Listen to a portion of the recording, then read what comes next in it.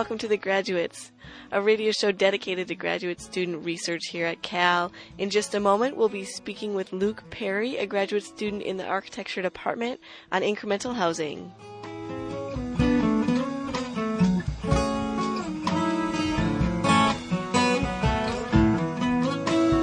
And we're back. Hello, everybody, and welcome to The Graduates, a radio show dedicated to graduate student research here at Berkeley. You're tuned to CalX, UC Berkeley Student Radio 90.7. I'm your host, Emily Ellers, a graduate student myself. This week we'll be speaking with Luke Perry, a graduate student in the architecture department, who has just returned from a year traveling the world and studying incremental housing. Thanks for joining us, Luke. Thanks for having me, Emily. Can you begin by laying out your work? What is incremental housing? Well, it's sort of what I would consider something that's more determined by process. Thinking about the house, maybe how physical space can respond to the lives and the dynamic nature in which people live. So basically that means a house that changes over time and is designed intentionally or unintentionally to be built in parts or increments. Mm-hmm. Who has it? Who wants it? Oh, everybody's wanting it. It's the new thing, man. I'm telling you what. Actually, most of the world has it. Just not much around here. It's pretty interesting. It falls under a lot of context, but in most of the world where people are not living on a lot of money, they do what they can to provide shelter for themselves in most cases. And the reality is there's no other way to do it besides sort of piece by piece, poco a poco kind of thing. So, and I quickly found out it is pretty much absolutely everywhere. Well, where did you go? I think I hit 22 countries. Started with some very intensive research in New Zealand. But then worked my way through Asia, to China, India, and Bangladesh, then looped over into Africa, spent some time in Kenya, through Egypt, and then Turkey, through Europe, Scandinavia, and then finished up in South America. Actually, I finished up in the U.S. looking at a couple things, but my last leg was in South America. Well, what did you find, Luke? Can you speak about the differences between incremental housing in Kenya versus incremental housing in, say, Chile, or Chile versus New Orleans? What did you find? Sure. Well, shelter provides basic needs for everybody for the most part. People have a need to have a roof over their head for, basic protection from the elements. It should provide security for them for whatever context they need. They should have adequate access to light, ventilation, all those kind of things. And, everybody has a basic need for that. But of course, every place is different, and cultures and families and traditions and cultural expectations and standards are all different everywhere as well. So fundamentally, there are a lot of common threads around the world. People they want a chance to better themselves and improve their lives. And so one of the things I was interested in is how can the home actually facilitate that? Can it increase agency? Can it help people stake a better claim to the cities, which unfortunately in many cases are becoming sort of more exclusive and more difficult to stake a claim in? But at the same time, the scale at which sort of people are finding ways to solve their own problems, unfortunately out of necessity, is actually quite extraordinary, but not to over-romanticize the issue in any way. So I think here in somewhere like New Orleans, we have very structured systems, sort of regulations, controls, organizations, government bodies, you name it. It's all a very complex system that has given us the American landscape that we have now, which has a lot of great parts and, some things we need to work on, especially now. And so, I'd say if something like that happened in Kenya or Egypt and wiped out that much of a city. You're talking about Hurricane Katrina. Yeah. The entire city would have been rebuilt, probably within like 2 months. Okay. I was just down there in November, and it's pretty extraordinary how still completely empty and how slowly it takes to make things happen there. But obviously there's lots of different reasons for that in different contexts. But I think it is interesting, this sort of balance or negotiation between sort of the top-down sort of systematic structures that we in the developed world have sort of taken hold of that makes us modern, that makes us developed, and all those kind of things, versus honestly, I find a kind of freeness and richness within urban environments because there is it's not a freedom, but there's a place where people are participating sort of truly in their urban environment. Not that they necessarily want to. They don't have a choice, really, in most cases, to do that. So, but I think it yields a lot of interesting results that can tell us a lot of things also here. You're listening to University of California and listener-sponsored KALX Berkeley 90.7. We're speaking with Luke Perry, an architecture graduate student who just came back from a Brainerd Fellowship traveling the world and studying incremental housing, or housing built little by little, sometimes haphazardly as people are able to. Now, Luke, who owns incremental housing? If it's set up in sort of a formal structure, which it totally can be, I mean, my interest is, can you design it to happen incrementally, which I think is actually kind of a pretty interesting creative endeavor for an architect. Like, how do you set up the rules of the game and then let them go, and where do people fit into that, and how do they then have more sort of involvement and capacity in that process? So, who owns it? It could be owned by the people themselves. This isn't just for poor people. Actually coming back to the U.S., I'm like, wow, this is like middle class potential here. We're living beyond our means. So it could, the state could own the land. In often cases when they're doing upgrading projects, people may have been living on state-owned land. So they have the land, and the state will be exercising an upgrading project that may or may not be incremental. Many cases, it's a pretty common approach, actually, to deal with sort of slum-like squatter settlements, those kind of things. But in other cases, though, they don't, people do it themselves. So the amazing thing about a lot of these places is how much people upgrade on their own, even though they don't own the land. And so what ends up happening lots is that the more they invest, in many cases, the more difficult it is for them to eventually lose that housing along the way. And some of these neighborhoods that start out like that have sort of become middle and upper class, sort of wealthier places. Yeah, there's a lot of examples in Brazil like that.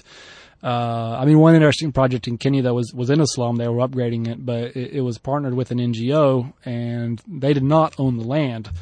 But the purpose of going through this exercise was to make sure they got security of tenure, got the land, and then had sort of, because if people don't have the land, there's always the other side is that if they're always fearful of having their home destroyed, it's more difficult to invest in it.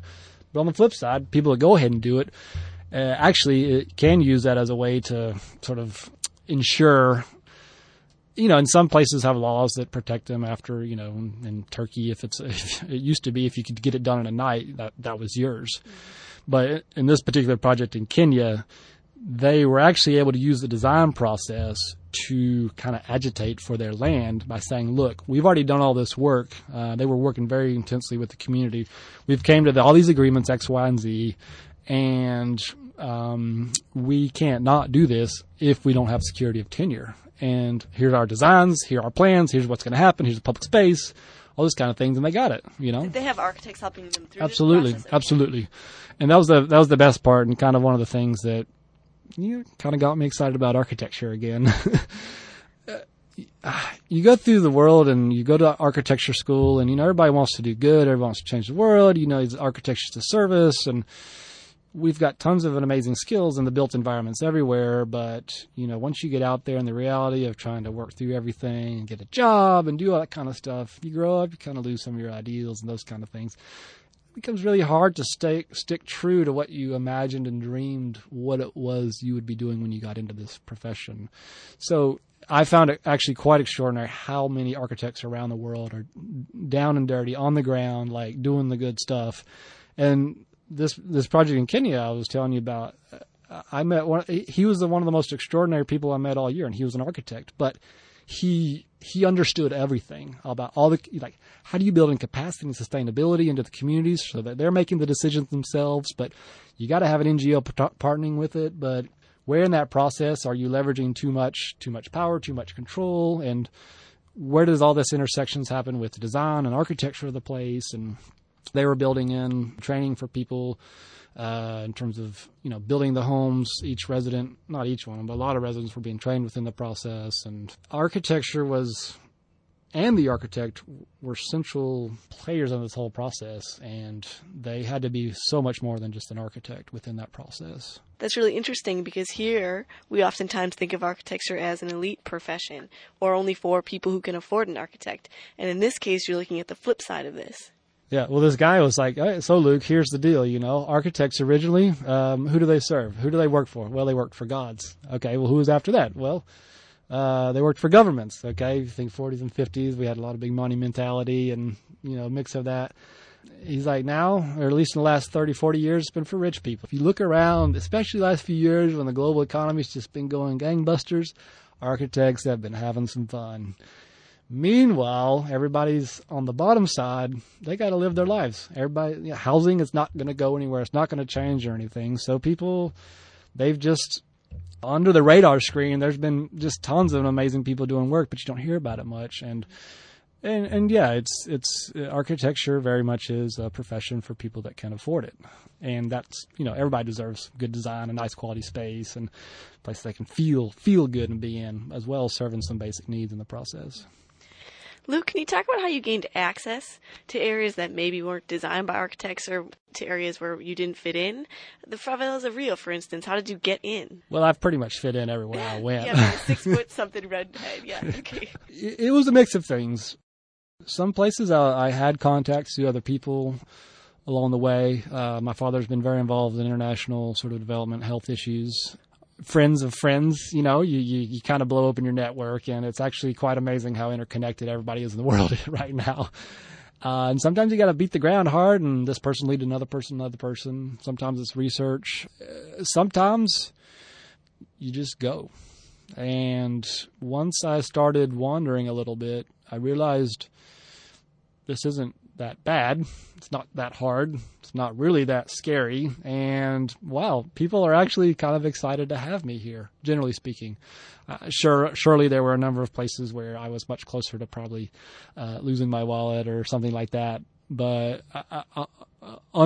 unconditionally across the board, the most gracious sort of hosting, wonderful people were in the poorest cities and what many people would consider some of the roughest ones. And in Mumbai, we spent a week in Dharavi, which is the largest slum there. It's about 800,000 to 1 million people. And there was actually a design workshop going on while we were there. So that was a great way to get in and get to know residents and speak with them, as well as address a lot of issues, because there's a new redevelopment plan happening there, basically to activate some of that valuable land, which some people say is worth almost $10 billion. So in that case, it was a suburb originally in Mumbai. It's just grown so much. It's right now next to sort of the highest value real estate of office parks, IT companies, and that kind of thing. So as they say they care about improving the quality of life for these people, it just conveniently happens to have come when, the land becomes incredibly valuable. So we spent there trying to understand the quality of the space, the people, the history, and the context, and what are some solutions that people would like to see happen, but with an understanding that development's going to happen, and how do you manage that? It was a mix. I think I was lucky. Actually, being a tall white gringo with red hair probably helped me.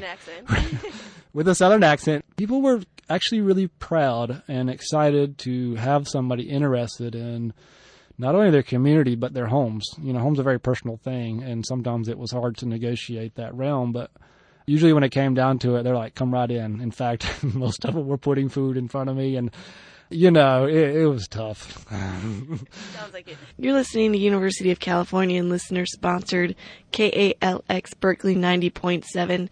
This is The Graduates, a show dedicated to graduate student research here at Cal. I'm your host, Emily Ehlers, and today we're speaking with Luke Perry, a graduate student in the architecture department who just returned from a year traveling the world for school under the Brainer Fellowship and studying incremental housing, or housing built little by little as people are able to. Now, Luke, what surprised you the most? I mean, on a just sort of experiential level, I was actually really surprised with just about everybody in the world dresses better than I do. Even the poorest of the poor in the dirtiest places. So, I mean, there's a pride and ownership, and you really cannot tell people apart depending on where they live and what conditions they're in. And it was pretty humbling in that context.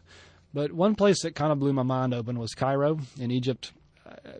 great, I'll go see the pyramids. And I had some people say I needed to go there and check it out. I had no idea what they were talking about. But to me, it sort of represented kind of a lot of what I was sort of looking at. In many ways, it is, it's 17, 18 million people in the city now. It's dirty, it's chaotic, it feels out of control. It's massive, it's hot. The pollution is just, I'm like looking out my window. I'm like, oh my gosh, where's that fire? And I'm like, oh no, that's just the air. But there were so many places where the environment had been transformed by people, just everyday people. And one of the scholars there describes it as quiet encroachment, which I thought is a great way to talk about it. Because in the center of the city, you have sort of apartment buildings that people have sort of, adapted. They've changed. They've enclosed balconies. They painted. They built on things to the side.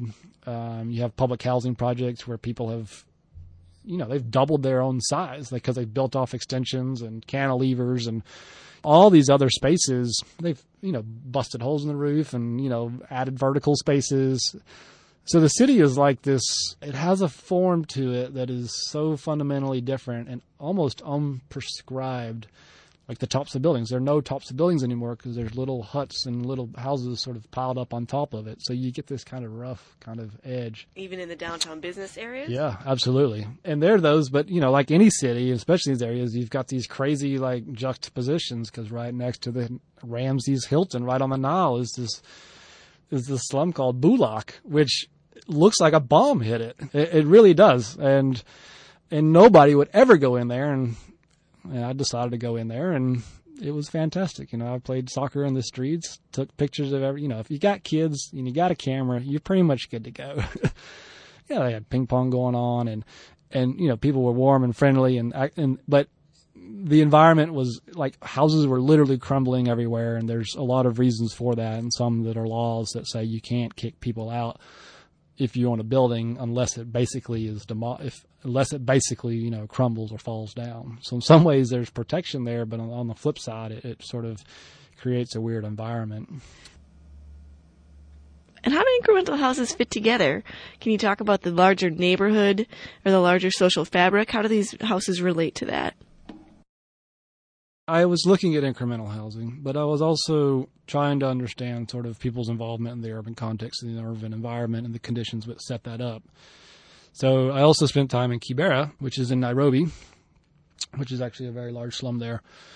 But it is not incremental at all. It's very static. It's all one room, sort of one-story shacks out of mud and that kind of thing, which a lot of other people own and rent out those spaces for actually a lot of money, and everything costs a lot there. So, but there were a lot of interesting projects going on there in terms of how you deal with other parts of the home or those conditions that affect the home drastically, such as bathrooms. They were building some pretty interesting biogas toilets, community toilets. There's a great group from Harvard that's linked up with folks there to do a public space project there, basically trying to figure out how you can reduce the waste coming down the creek running through there is basically the sewage and the waste and the trash can. But how can you reduce that, generate income through like composting activities that could create employment, that could also increase and fix the environment there, as well as actively engage more people in the process of taking much more ownership over their community and place like that. So incremental housing was my focus, but it was more of a conduit to get at a lot of other issues that I was interested in. Can you speak about resistance to incremental housing? If people are building on land that they don't own, what happens? Well, it's a mix of stuff. And I guess when you ask about resistance to incremental housing, instantly I was sort of thinking about sort of aesthetic issues, sort of temporality, what a lot of the aesthetic connotations are of these neighborhoods and places. Because when you look at a lot of these neighborhoods, it's just like, oh my Lord, this is unbelievably horrible, right? And what's interesting, a lot of these places, we've kind of gone through this in our country, with industrialization, the growth of cities, and a lot of the challenges that they faced within that. And in a weird way, a lot of housing reformers tried to tackle sort of poverty and ills through housing and sort of the idea of fixed space and sort of all these rules and regulations and codes as to what housing can and should be. And you know, it has helped a lot, but it has lost a lot in that process as well. And I think there's a much greater negotiation exploration in terms of how people can have more flexibility and ownership in their home and dwelling environment, but also bringing in the more professional component to get sort of the major things right that absolutely have to get right. And like what? Like the basic infrastructure? Yeah, infrastructure, but, you know, obviously getting security of tenure and land issues taken care of. So, I mean, you got to work with the state and government, and as well as planning and, you know, design professionals. And it can be done in a way that really works for people. But a lot of it really depends on communities being organized. I mean, there is a fantastic project in Chile. They basically took 100 families who had been squatting on some land, and it took some work to get their trust, but it happened also because this community was organized, and the leader actually blocked the president of Chile. He was in town, and she blocked the path to his helicopter and said, "You need to fix this." And a couple of other factors happened, and these architects from Santiago and the Universidad de la Católica showed up, and it just happened to be a good fit. But basically, they kept all the families there and established solid public space, open space. They basically were like, we only have money for half of a house, so which half do we design? So they designed kitchen, a bathroom, a living room, and I think a bedroom. But they also were very architects from the school, or yeah. Okay. But they worked very closely with the community. Say, all right, this is cool. You know, what kind of things are you looking for? So they basically came to a half of a house, which, you know, dealt with structure. It's not going to fall down. It would withstand earthquakes, and this is northern Chile. It dealt with the basic infrastructure, such as plumbing and water. It had a kitchen, but it could also serve. It had a capacity to serve 2 or 3 more rooms in the future for greater demand and that kind of thing. And it clearly defined the framework in which people could build. And so basically people, after the half was done, they said, all right, it's up to you to finish this. There were some few minimal rules about where, you know, under what context you had to stay constrained into. It ended up being like this incredible richness and variety within the housing, because everybody did it differently, and everybody did it at a different time. So you go there now, and it's like, it kind of looks like it's still under construction, which I think fundamentally is something that we just can't deal with. You know, people are always like, well, why are those, you know, you go anywhere and there's like rebar sticking up out of every building, and like, oh my God, oh, well, it's those tax reasons, you know, because, well, you don't have to pay taxes if your building's not finished. I mean, I heard that a lot. I don't think it's true in every case, but it's just the reality that not only people live, but, you know, developers, half of those are developers who bit off more than they can chew. Luke, where do you want to take the incremental housing project? Or how does that inform you here, back in California? I returned to the U.S. in November. I had always been interested in the context here in the U.S. I had spent a lot of time doing work around affordable housing and homelessness here in the U.S., and I really struggled to understand how so many people could not access basic housing. And, of course, I'm interested from a design standpoint. And so I sort of came into this incremental housing thing, and little did I know that when I would return, this housing crisis, foreclosure crisis, you name it, has just been hitting this country really hard. And it actually gets to a lot of what I think is a bit of a challenge. You know, one of the great lessons that people around the world show me is that most of them live fairly well within their means. And it doesn't mean that they have to live small and don't have a place, you know, have to live in a minimal place, but they start small. They have aspirations, and their house can grow, and it can get bigger, and they can advance and do the modern thing. But it's difficult. So I'm actually interested in kind of rethinking some of our housing models and typologies, and looking at how you can think about housing that starts smaller and then grows and adapts in this country, in this context, but mainly as a way to make it more affordable, to engage people more in the context of building in their communities. And I have a thesis project to do. You can't just go and wander and have fun and not take pictures. Yeah. Eat food. Yeah. But myself and another student who is on the fellowship will be looking at probably an area in Stockton, which is a very high rate of foreclosures, and looking at how can you actually rethink the suburbs, densify, and what are you going to do with all these vacant houses? And I'm particularly interested in the idea of indeterminacy and the sort of unfinished notions of home, and how can people actually finish them on after themselves? Because there's an interesting scenario setting up where in a lot of cases it's the available housing, and so there are shifts now of sort of poorer, more vulnerable populations heading out in the suburbs and occupying this housing, and it's not set up, and it has a lot of potential red flags in terms of what has happened in the past in inner cities when the demographics shifted and the cities were abandoned. So I think it's an exciting time to think about this stuff. It's very pertinent, and I think that there's a lot of great lessons floating out there in the world that we need to kind of open up a little bit and think much more about.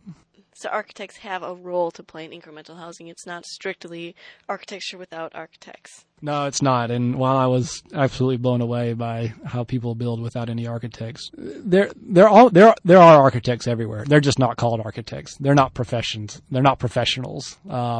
They're doing it, but there are some realms that we need to be absolutely involved in, but not too much. There's discerning exactly where's the best place to insert sort of your skills and ideas and approaches, and knowing where to leave and let other people exercise that realm is, I think, sort of the critical question. Awesome. Anything else you want to add?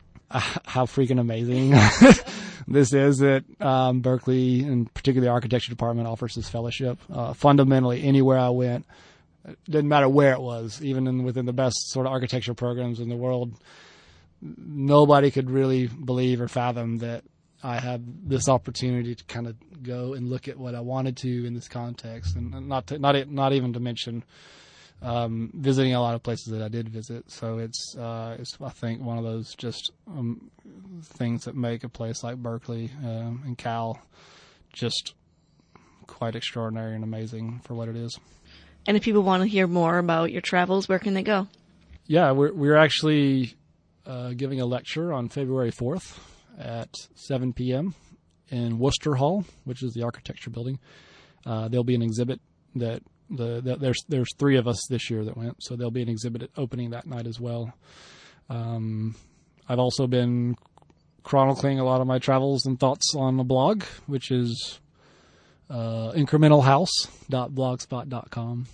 You're tuned to The Graduates on Berkeley Student Radio. Thank you so much for joining us, Luke. Now, you've been speaking about incremental housing. If people want to learn more about incremental housing around the world, where should they go? We're actually giving a lecture on February 4th at 7 p.m. in Worcester Hall, which is the architecture building. There's three of us this year that went, so there'll be an exhibit opening that night as well.